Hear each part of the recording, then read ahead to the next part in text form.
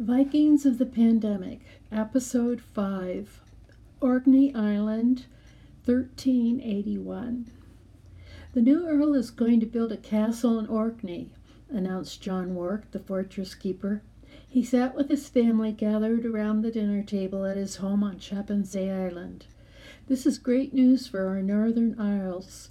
We have not seen such construction since the reign of King Hakon IV. At last our defenses will be refurbished.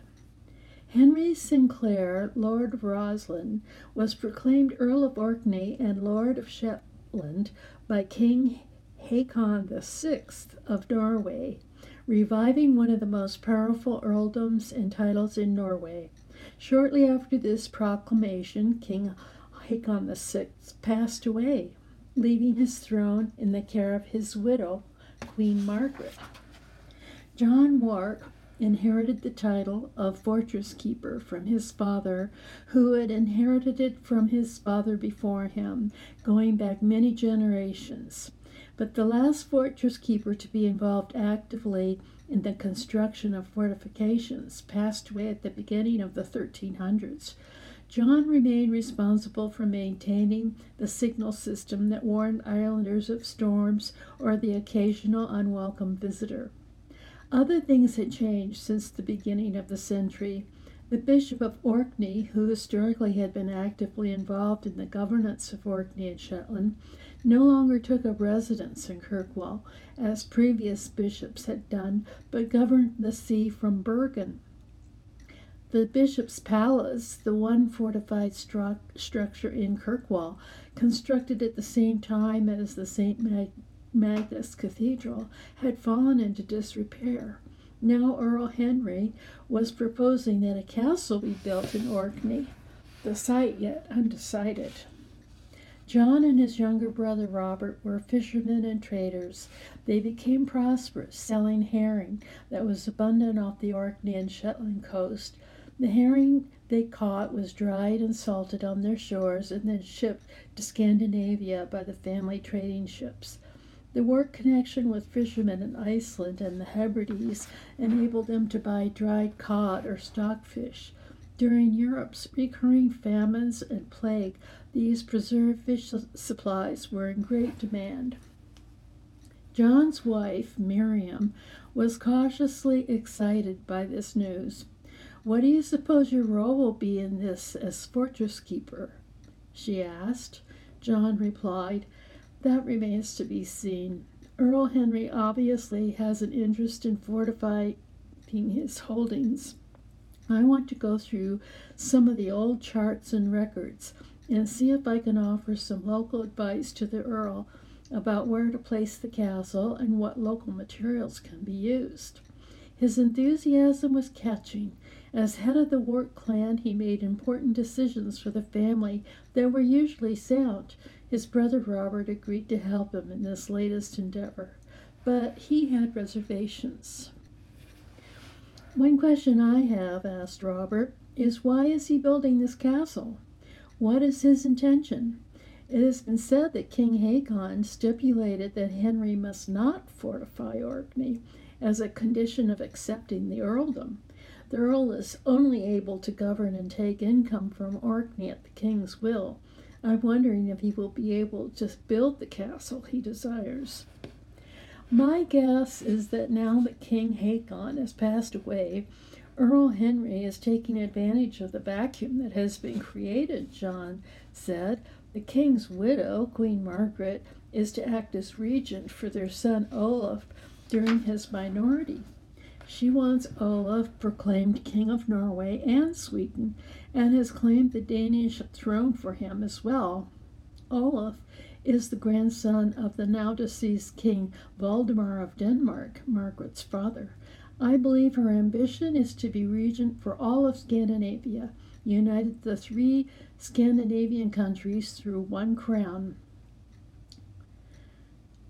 Her cousin Alexander agreed. He lived on his farm in Scapa, speaking. He had just come back from Norway. "Maybe Earl Henry thinks he can talk Queen Margaret into agreeing to more fortifications to guard her interests in the North Sea. I say good for him. Queen Margaret needs to protect Scandinavia from the German states, who are becoming stronger every year. Alexander sailed all over the North Sea and the Baltic with his comrades, who were privateers and smugglers. They hid in the fjords and coasts of Norway and Sweden to avoid arrest and confiscation of their goods, not to mention taxes. The family did not ask too many questions about Alexander's role in these illegal activities. He was very useful to John and Robert in their fishing trade, as he was able to procure items such as salt, a precious commodity for their business. A few days after their family gathering, John rowed his skiff to Kirkwall and walked to the St. Magnus Cathedral to visit his brother William, who was a cleric there. William, who had attended the family meeting, suggested that they go to the church archives to find information about former Kirkwall fortifications. John found his brother in a damp cellar storeroom, rummaging through old documents and charts. "These archives are not as well organized as I would like," said William. "If we cannot find the information you need here, I could send a message to Skaholt, Iceland. Their scriptorium has the most comprehensive historical collection from those years." At this point, their sister Margaret entered the room. She lived in the nun's house nearby with the other nuns who provided health care for the residents of Orkney. She was known for her knowledge of medicinal plants. The gift of healing had been passed down through the Wark women over many generations, and Margaret and her sister Anne, who now lived in the Hebrides, both had this gift. "I heard that you were in the cathedral, John," she said. "I'm sorry I could not come out to the farm last night to visit with the family. We have been busy in the hospice. We are keeping some of the fishermen and sailors who came back recently from Norway isolated from the rest of the patients in the infirmary, as we are fearful of another outbreak of the plague." "Oh, that's terrible news, sister," John said. "That the plague might be upon us once again?" He wondered at Margaret's calmness in the face of such a scourge. The worst outbreaks of the Black Death occurred over a decade ago. Many of the island residents were spared thanks to the vigilance and foresight of the hospice nuns and physicians. Sailors coming into port from the mainland were regularly checked for signs of the illness before they disembarked. "Don't worry about me, John," said Margaret. "I have been exposed so often, I'm not fearful of succumbing. Now, what are you two doing down here in the cellar?" "Boy, we really need a better library, William, don't you think? I could use some space for my books as well. I've tried to keep my records and remedies and my books in order at the infirmary, but there isn't very much room." William looked at his well-organized older sister. "You were right, of course, Margaret. There is a lot of valuable information here we could put to good use. We are trying to find information about the history of fortifications in Orkney. The new Earl of Orkney wants to build a castle here, and John and I are searching for documentation about Orkney's previous defenses." "I see," said Margaret. "Well, that is very interesting. Orkney has not had much of a profile in Norway of late, except as a halfway point to Iceland and Greenland. The king held back from proclaiming a new earl so he could keep the income and authority of that position for himself. The investiture of Earl Henry will change that. Perhaps we can get him to build a hospital for us as part of his castle. We could sure use it. Please stop by the infirmary before you two leave. Perhaps the three of us can have supper together." With that and a swish of her black habit, she disappeared down the dark corridor. Turning to one of the shelves, William brought down a dusty scroll, placing it on the table. Both William and John, who was looking over his shoulder, noted the name of the author, Paul Olafson, cleric of St. Magnus Cathedral, dated 1165. It was entitled "Concerning the Earl of Orkney's Pilgrimage to the Holy Land, 1150 to 1153." They sat down at the table in the flickering light and unrolled it, but before they could read it, they found another scroll rolled up inside of it entitled Wark Family History, written between 1165 and 2010. The author was once again Paul Olafson, who described himself as a member of the Wark clan. Never having seen this family history before, they opened it. The history began with an explanation of the role of the fortress keeper in Orkney, a position that had been in existence since the first Earls of Orkney. The fortress keeper was a position traditionally held by the Wark clan.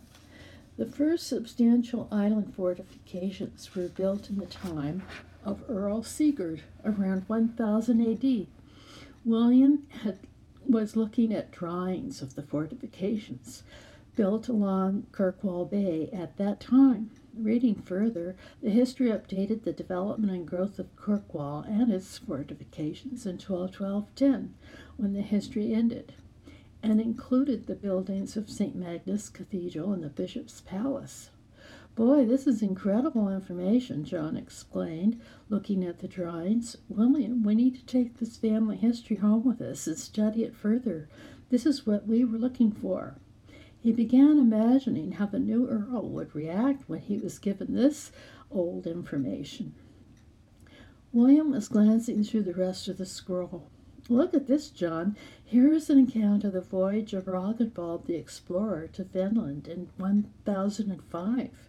This is where the Earl got the wood to be used in the first fortifications. Rognvald was a member of the Wark clan. We have heard family stories about Rognvald the explorer. He really existed, and he visited Finland. The author, Paul, writes of voyages made by other members of the clan to the west in the 1200s. William returned the scroll describing the Earl of Orkney's crusade to the Holy Land to the shelf. He would come back to read that one another day. They walked to the infirmary looking for Margaret. The three of them sat at a long table in the refectory poring over the family history, written over 200 years ago. Margaret knew about Paul Olafson, who became head cleric under Bishop Bjarni Kolbeinsson. She told them that Paul also served in his younger days under Bishop William the Old. When they told her that Paul had written an account of the Earl of Orkney's crusade to the Holy Land, she said, "You must read that account, William. It could be that Paul went with Bishop William to the Holy Land." Earl Henry and his steward were looking for a site for the castle, and to this end both of them landed their skiff on Chappensay Island. Henry was a tall, imposing man, wearing high leather boots and a coat that came to his mid-thigh made of the finest wool. This was topped off by a leather hat and gloves trimmed in fur. It was chilly but sunny on this autumn day in Orkney. Kirkwall Bay displayed whitecaps, while in the strait beyond churning waves crashed upon the rocky cliffs. John Wark was waiting for the Earl, having seen his skip depart from mainland. He and his eldest son, John, now 16, pulled the skip ashore. "Greetings, Earl Henry," said John. "We are pleased to see you on Chappensay. Please come to my home for some refreshment." "Perhaps later, thank you, John Wark," the Earl replied, "after we've had a chance to look around the island." Earl Henry was making a tour of all the islands in his quest to find the best site. It was said he was considering Bursay as well as Westray, since these locations directly face Norway. The year was 1381, and he had been Earl of Orkney for 1 year. Henry was an active member of Queen Margaret's court and supported the Kalmar Union, a union that brought the 3 Scandinavian countries under one crown. He recently purchased a fine sailing ship in Sweden, using it to sail between Orkney, Denmark, to the Queen's court, and his properties on the eastern shores of Scotland. He was an accomplished sailor and engaged experienced sea captains for his small fleet of ships. His wish was to see Norway's sea power restored in the northern Atlantic. John was involved in the building of a temporary residence for the Earl in Kirkwall, one that he could use until the castle was completed. He had not had the opportunity to speak to the Earl about his family history or his ideas about the site of the castle. He was thrilled when the Earl's steward, a Scotsman from Earl Roslin's state named Duncan, asked for a tour of Shappensay. Shappensay, being a flat island with plentiful land for growing grain and grazing cattle, was best seen by horseback, and the four men mounted and started their circuit on the side of the island facing Kirkwall. Kirkwall, with its boats and market, was bustling with fishermen and farmers coming to the town to trade. Two large wharfs stood on the northern edge of the bay where merchants had their warehouses and trading centers. A large trading ship displaying the Icelandic banner was moored off one of the wharfs. The western side of Shappensay was less sheltered and contained numerous pools along the shore, abounding with seabirds and fish. The livestock, consisting of cows, sheep, and goats, were plentiful here, grazing right down to the sea's edge. They rode up a hill dominating the center of the island and dismounted.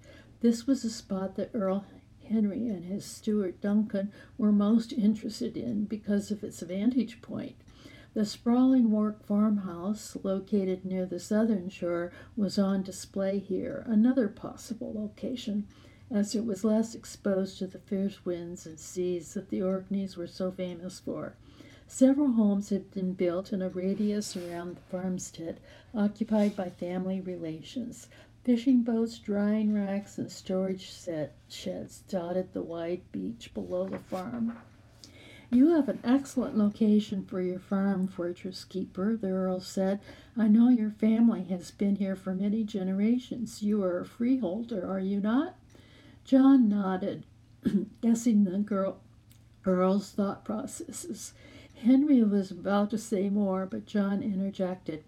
"Why don't you come down to my home for something warm to drink?" The chilly wind was piercing their thick wool clothing. "I want to show you some documents that my brother William, a cleric at St. Magnus, and I recently discovered in the cathedral archives that will give you some history of Orkney's defenses." "That would be most interesting and most welcome," Henry said. He was interested in learning more about the workings of St. Magnus Cathedral and the bishopric of Orkney. The bishopric was proprietor of much of the lands in Orkney, including Shappensay, generating a substantial income for the diocese. The transfer of holdings from the earldom to the bishopric occurred when there was no active earl residing on the island. Earl Henry wished, through either the Scottish or Norwegian archbishop, to reverse this policy, as he needed the income to fulfill his ambitious plan to build a northern power base. He could not touch the freeholders of Orkney like the Warks, whose land rights went back to the original settlement era, but there was a lot of church land leased out to farmers that could be captured for the Earl's purse. Henry received some positive communication from the Archbishop of Aberdeen about appointing his cousin Robert Sinclair as bishop. The problem was that the Archbishop of Aberdeen was aligned to the Avignon Pope, while the Norwegian Archbishop of Trondheim was aligned to the Pope in Rome. The Earl needed to determine the best offer between two different elected popes. Henry's allegiance was also divided between two sovereigns, the Queen Regent of Norway, Margaret, and the King of Scotland. But he had discovered that this situation had several benefits. If he did not particularly like the commands or advice of one court, he could plead that it was necessary for him to adhere to another, more favorable directive as part of his duty to the other crown. He was not enthusiastic about the new Stuart royal family now in power in Scotland.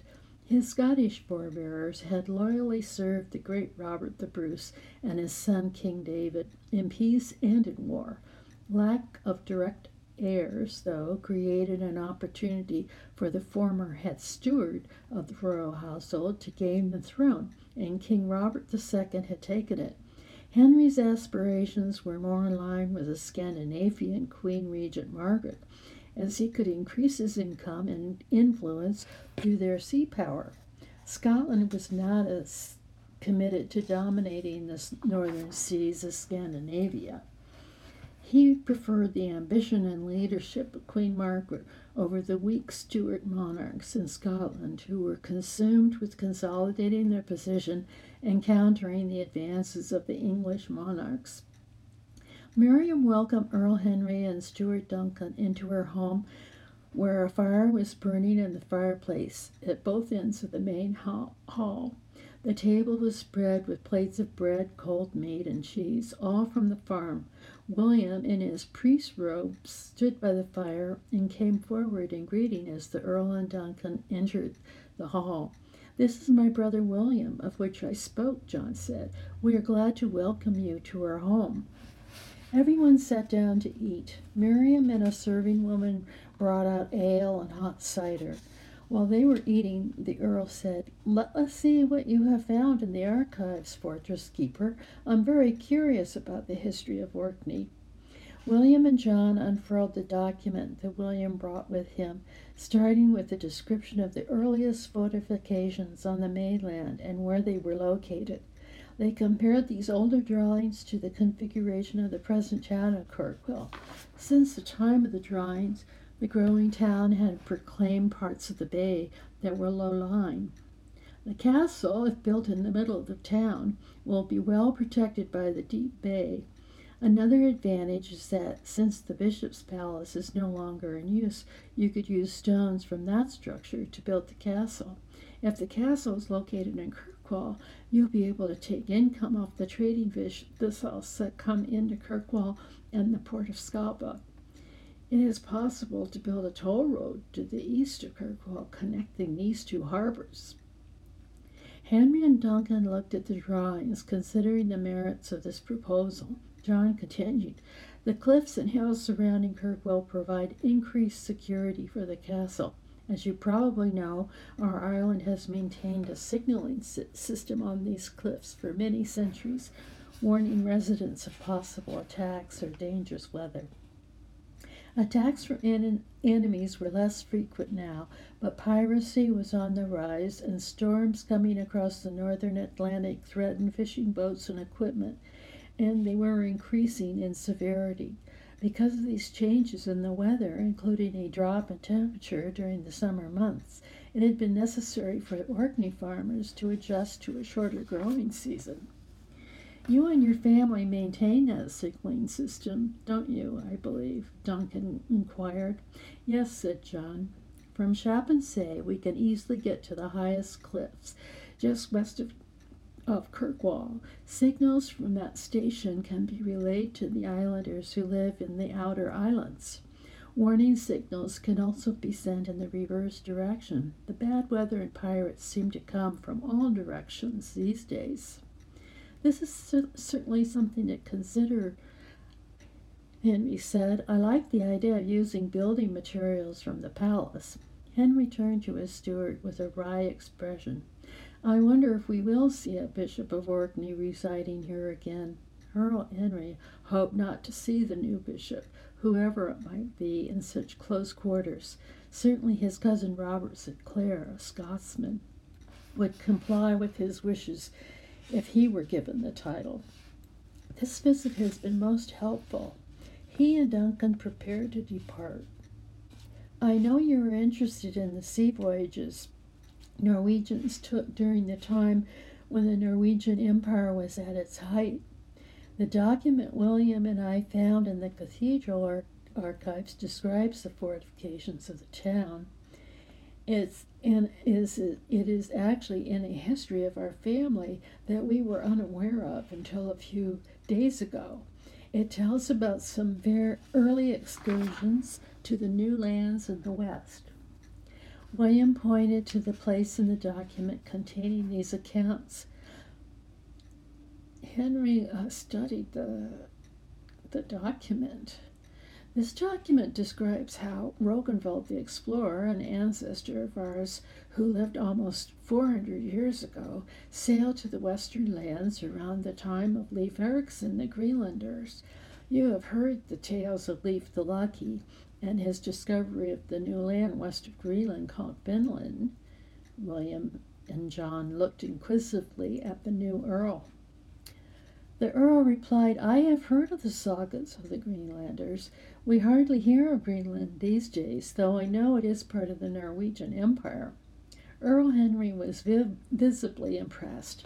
"I am an admirer of the sagas being written by the Icelandic scholars. Thank goodness they are preserving Norway's glorious past." He further scanned the roll. "Do you think this account of a voyage to Vinland is evidence that indeed Vinland does exist?" Henry looked at John and William. He continued reading and then mused. "It says here that Rognvald, your ancestor, besides bringing back wood for the island's fortifications, brought back magic medicinal plants. It describes these plants in detail." He looked up, a question in his eyes. "This is true? Does your family still have such plants?" John looked towards Miriam, his wife.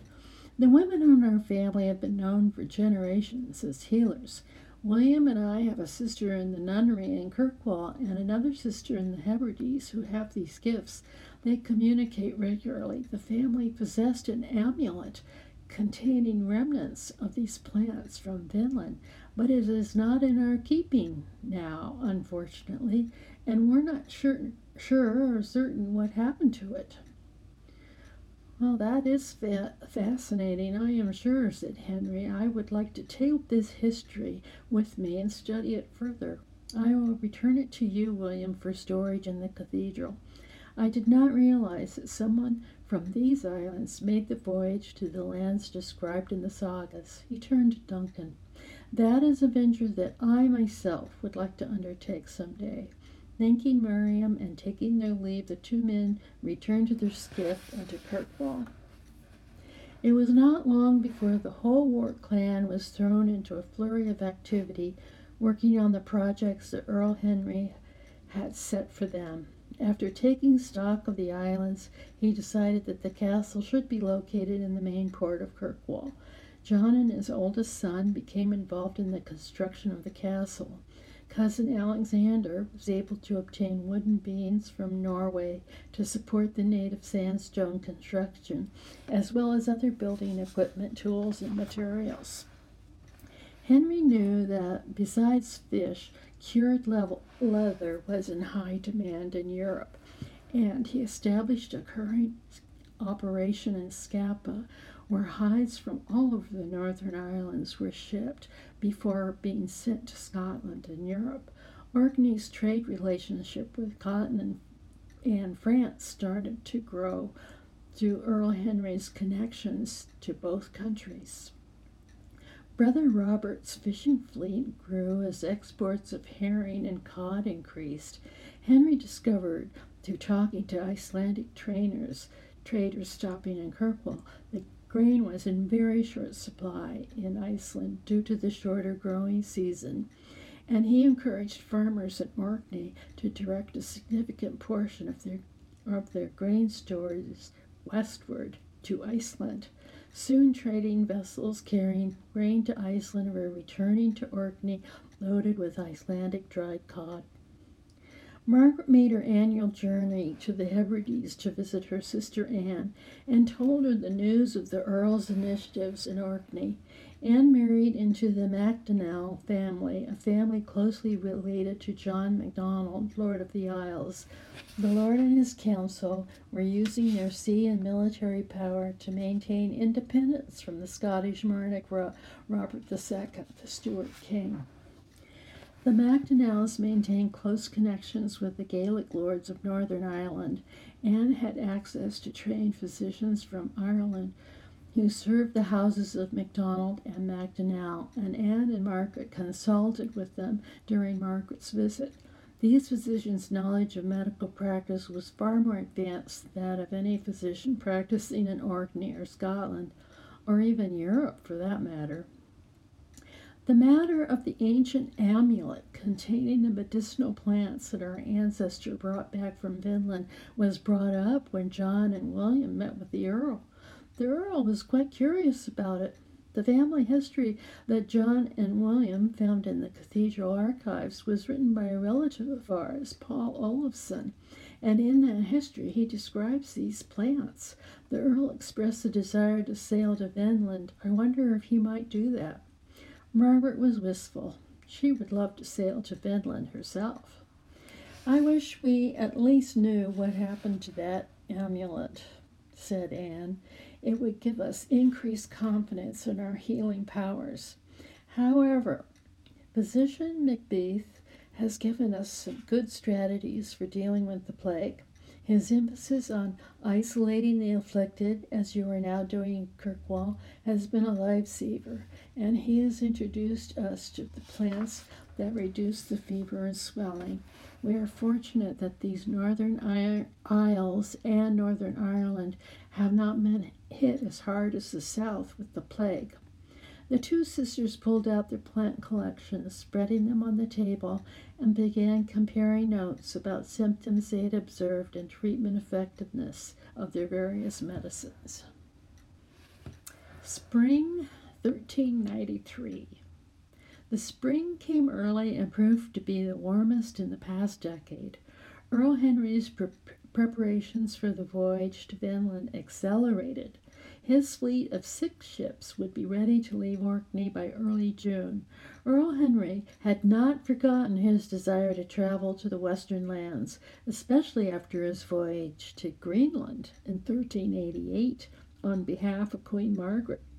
William, now the head cleric at St. Magnus Cathedral, had accompanied the Earl on that voyage to Greenland, along with Alexander and Robert, who acted as helmsmen. The Earl's party stopped in Iceland on the way to Greenland, where William was able to make a visit to Skaholt Scriptorium. There, William discovered a Viking map of Vinland that he copied and shared with the Earl. The Skaholt clerics told William that Portuguese and Spanish sea captains had come to the scriptorium to look at that very map, wanting to know more about the western lands discovered by the Greenlanders. In 1388, Queen Margaret and the Bishop of Greenland, whose residence was in Bergen, commissioned the Earl to travel to Greenland to discover the state of affairs in the Diocese of Gardar. The bishop had received very little news and no income from this diocese in over 10 years. The Earl was asked to complete an inventory of anything of value at the Gardar Cathedral and, if possible, retrieve some relics from the Holy Land that were given to the Bishop of Gardar in the early 1200s at the time of the cathedral's dedication. In return for this service, Earl Henry was allowed to complete the construction of the Kirkwall Castle and to be a strong Norwegian presence in the North Sea. Earl Henry and William found the relics from Gardar Cathedral, and the Earl returned them to the Bishop of Greenland. He reported that many settlements in Greenland were abandoned, that the cathedral was in poor repair, and that there was no income. What he did not share with the bishop was that he kept a small leather pouch of soil that was in the chest containing the holy relics. He intended to use this soil to christen the western lands and claim them for Norway. Margaret convinced her cousin Alexander to let her go on the expedition to Vinland. Having a healer on board was a good idea, she said, and none of his other crew had the knowledge that she possessed about the medicines that might be procured from native plants they found there. Father Magnus, a cleric from St. Magnus Cathedral, was accompanying the fleet to take care of the crew's spiritual needs. The fleet sailed under clear blue skies, helped by easterly winds, and arrived in Iceland without incident. They picked up supplies and decided to bypass Greenland. They were using the Viking map found in Skaholt, following the current north around Greenland, then sailing westward. Within a week they came upon the barren shores of Helluland. Markland is a day south of here, said Snorri Adamson, an Icelander. Snorri spent time in Greenland and sailed to Markland with Greenlanders for lumber. He was optimistic about this voyage because the weather was inordinately mild. Snorri and the Earl stood on the bow of his ship, the Orcadian, searching for a break in the trees as they planned to camp for a couple of nights in Markland. Snorri wondered if they would see evidence of the Greenlanders who set sail from Markland a few years back to settle there. Towards twilight, the Orcadian pointed its bow towards a wide inlet that could accommodate the 6 ships. The Earl wanted to explore Markland further, and the men wanted to hunt for fresh meat. They dropped their anchor off the north shore, and the next morning a group of sailors and the Earl rowed ashore in a skiff to a patch of soil that looked like the beginning of a path. Following the path inland to a clearing, they found evidence of some crude structures and campfires that had long been abandoned. The woods were silent except for bird calls and the sound of the sea that they had left behind them. If this was the Greenlanders' camp, they were no longer in residence here. 2 days later, the Orcadian continued southwards toward Vinland. They came to the mouth of the wide river that Rognvald described in his account and began searching for the camp that Leif Erikson and his brother built 400 years ago. The camp was located on the northeastern tip of the peninsula south of the river. The ships anchored in a shallow bay not far from a broad beach, and Earl Henry and his party prepared to row ashore. Others would follow with food and other gear after they had received a signal from the Earl's party. The weather remained clear and cool, and most of the winter's snow had melted. While waiting for the Earl's signal, Margaret asked Alexander if they could take a skiff and explore the bay. The main living things they encountered on this exploration were seals and seabirds. At twilight, Earl Henry returned to the ships, excitement written all over his face. He left half of his party up on the meadow where, he said, they had discovered mounds, now covered by grass and bush, set in a circular, obviously mound-made pattern. The meadow was bowl-shaped and protected from the wind. It clearly offered the best place to set up a camp. While his steward organized the unloading of the necessary goods and equipment, Earl Henry went to his berth on the Orcadian to collect his belongings. The Earl brought along extra blankets, utensils, and jewelry to trade with the natives they encountered. Margaret and Alexander returned to the fleet to find a beehive of activity of sailors unloading food, equipment, and other supplies onto the skiffs and stacked up on the shore. A line of sailors carried these goods to the top of the plateau. "I guess we're staying here," said Margaret. She had in her hand a couple of small plants with delicate purple and yellow flowers that she had picked up along the shoreline. "We need to tell them about the native people we saw on the cliff overlooking the ships. Earl Henry is to be prepared to speak to them." The natives were not in the mood to talk or to trade. The following day, they presented themselves on the edge of the meadow where the Earl's party was camped, spears and clubs in hand. As the Earl's steward approached them, they shook their weapons and shouted, then disappeared into the woods. Guards were set up around the camp that night, and half the party kept watch around the campfire. 2 nights later, the natives attacked. Their spears and clubs were no match for the knives, hatchets, arrows, and shields that the Norsemen brandished, and they soon withdrew. But they returned every night to harass them and successfully kidnapped one sailor who had gone to the woods to relieve himself. "Did you see that 2 of the natives had blue eyes?" Margaret asked. She and Magnus kept close to the campfire during the attack and were able to see the native faces in the firelight. They kept a low profile as they were not sure what the natives would make of their black habits. Maybe they took the Greenlanders who settled here years ago as hostages. Magnus replied, "Maybe that is what happened to the Markland settlers." The feeling among the party was that the hostile Finland natives, who had obviously encountered Norsemen before, were now not disposed to them in a friendly way. "I think we should move on," said the Earl. "This is a vast land, and I would like to explore more of it. We have found the Viking settlement. This has been a great achievement, one that we can speak of for many years when we return home, but we do not want to put ourselves in danger. According to the sagas and the Viking maps, other parts of this land are just as fruitful. I say we load up first thing in the morning and sail around the headland to explore the other side of this peninsula."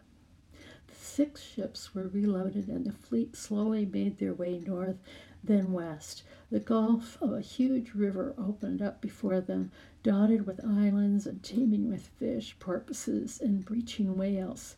They sailed west towards the land they could see in the distance. They soon found a wide sandy beach at the mouth of a river where they were able to land their ships and set up a base camp. Though they saw some evidence of native inhabitants, they did not encounter them and soon felt that the danger of attack was over. They remained in the camp for a month.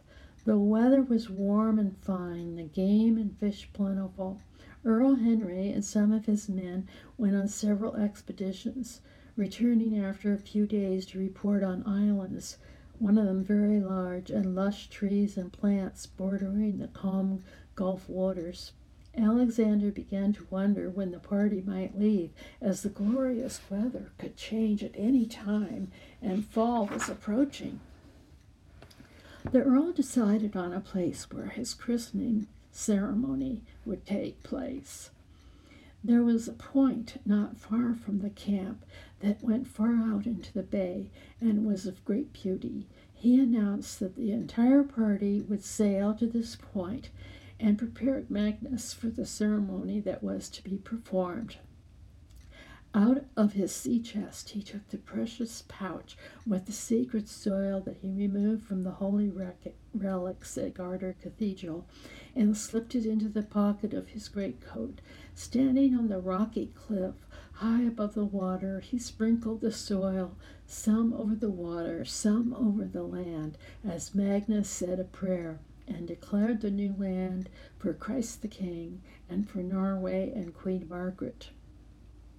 Almost as a sign, as soon as the ceremony was over and the party was returning to the camp, big dark clouds rolled in from the northeast, and the temperature dropped like a stone.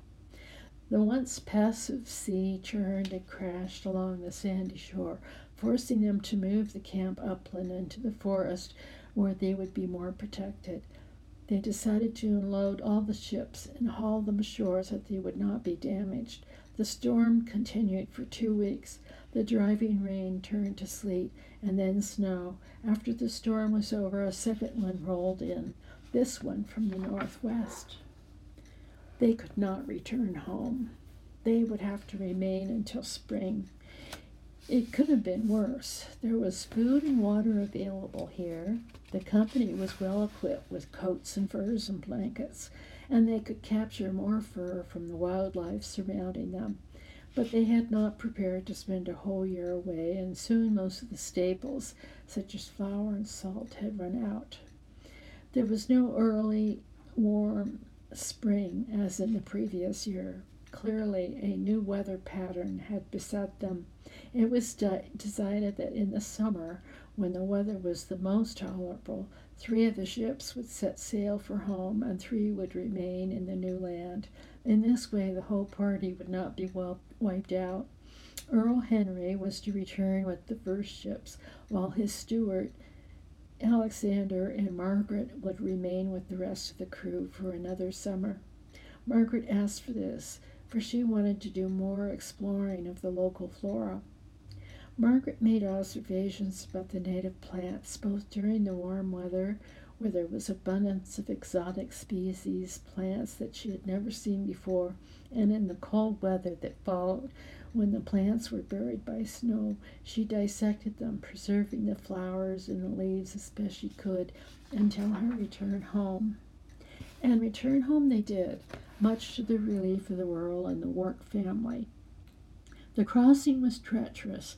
Like Rognvald, they set their course the southern tip of Vinland, and the currents and prevailing winds took them to the port of Dublin, where they remained for a month to repair their ships before returning to Orkney. While she was in Dublin, Margaret discovered a new invention, paper, that one could write on. A French trader was selling it, saying that it came from China. He showed her how paper could be bound together into a book. Margaret would now be able to draw and write about the plants she collected in Finland. In the following year, when the Earl sailed to Norway, he spoke of his voyage to the western lands to Queen Margaret and the Bishop of Orkney. Henry told the Queen that he declared these lands for Norway. The Bishop of Orkney praised him for his bravery, but Queen Margaret, absorbed in domestic issues, asked the Earl to remain close to Orkney and keep watch over the North Sea. Her conflicts with the pirates were escalating, and her priority was to strengthen her naval power so that she could combat pirates as well as compete with the Hanseatic League. The Earl turned his attention away from the West. He became increasingly involved with the court of King Robert II of Scotland, who gave him approval to build his Roslin fortification. The Earl was made Lord of the Admiralty of Scotland, responsible for repelling English ships invading Scotland's waters. In the early 1400s, the great era of Earl Henry of Sinclair and his vision of a northern sea power came to an end. The English finally caught up with him in Orkney, and when they invaded and sacked mainland, Earl Henry was killed as he was defending the island, and half of his fleet was destroyed.